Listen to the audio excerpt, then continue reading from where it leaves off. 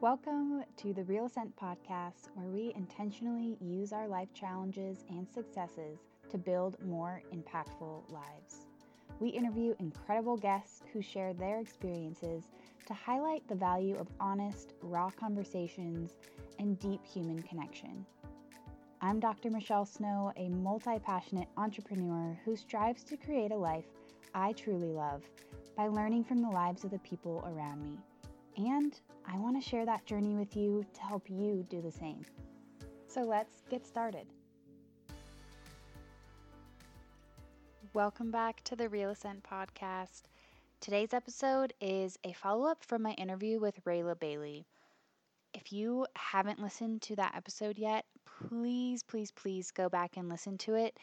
It is so powerful. And honestly, Rayla as a human being is just a powerhouse. And she's so knowledgeable, very well spoken.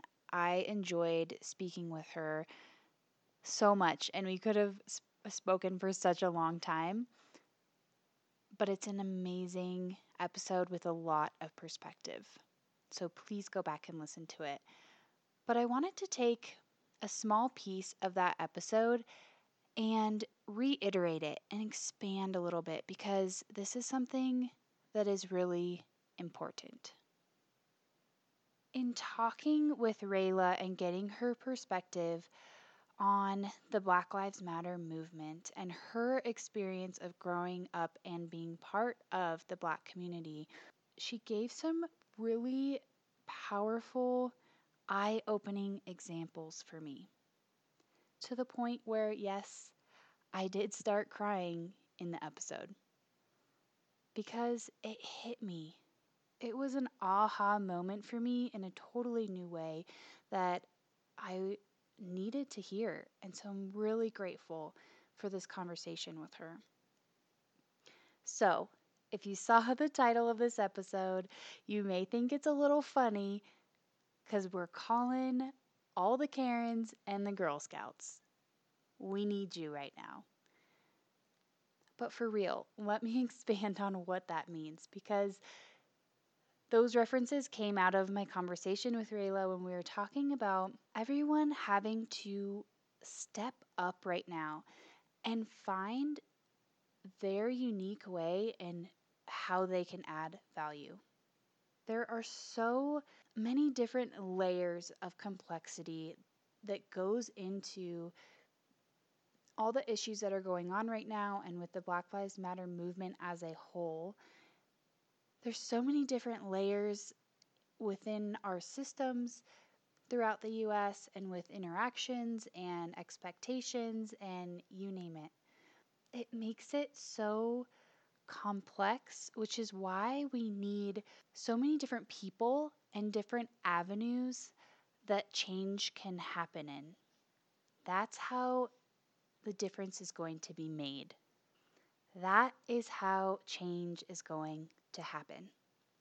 Rayla mentioned, the concept that it can be frustrating for a lot of people in the Black community to hear everyone else, specifically the white community, saying that they're tired right now. And that's hard, because the individuals of the Black community are really tired. They're exhausted because they have been fighting this fight for their entire lives. They have had to deal with so many situations that we would never want to deal with ourselves or have our loved ones deal with. And it's been going on for so many decades. But I get it. As myself being part of the white community, I get where those comments and those outlooks are coming from, because there's been so many eye-opening things and so much more personal experiences shared from the individuals in the Black community. And so this is all being thrown into the media and social media and our conversations, which is important. That's what needs to be happening, but it can feel overwhelming. I've felt overwhelmed, but it's something that is important to work through and to continue pushing through.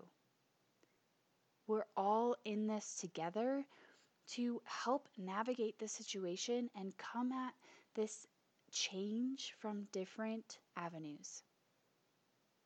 Myself and my fellow individuals in the white community, we need to step up and we need to take some of that burden off of the Black community. We need to be allies in this process.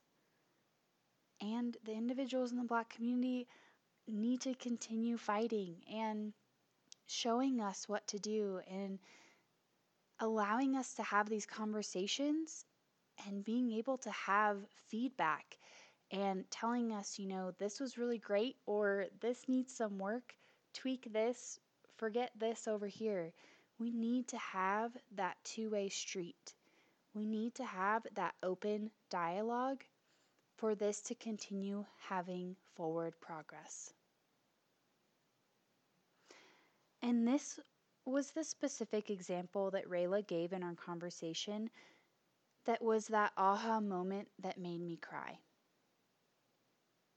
Rayla was talking about how in so many affluent communities, so many white communities specifically, we have knowledge and experience of rallying around these different movements to create change in our society.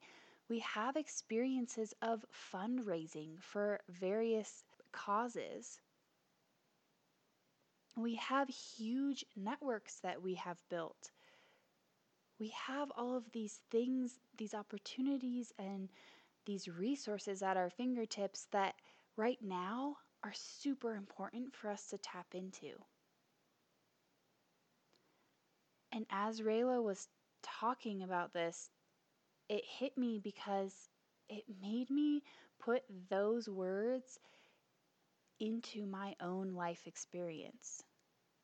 And growing up as a kid in my schooling system, we raised money for all sorts of things. We had so many fundraising dinners or car washes or going around door to door to sell gift wrap or chocolate bars. I have that experience under my belt. And as a kid, it was raising money for our school or for various fundraisers. And there were prizes and things that, were incentives for us as little kids to go through that process and learn those skills and get that experience of going door to door and talking to people for a cause. And it hit me. If I can do that, if me as a shy little kid can go around door to door having uncomfortable moments and conversations to win prizes for a fundraiser, why the heck can I not apply that for a human being's life?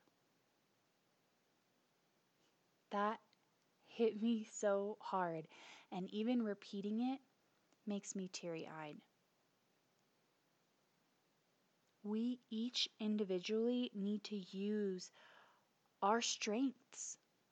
We need to use our experiences and our networks that we have around us to tap into, to truly add value in ways that we specifically can.